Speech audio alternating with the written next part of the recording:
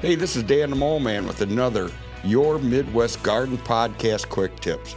The moles are starting to tear your yard up with this warmer weather. Well, the moles in your yard means you have earthworms, and that's a good thing. The tunnels can be dangerous, so here's my tips on tracking moles to help get rid of them. Most home remedies like castor oil are only temporary. My suggestion is go out, stamp down all the tunnels.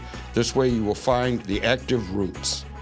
Place the ground traps where the earth has been disturbed again, and then check every few days.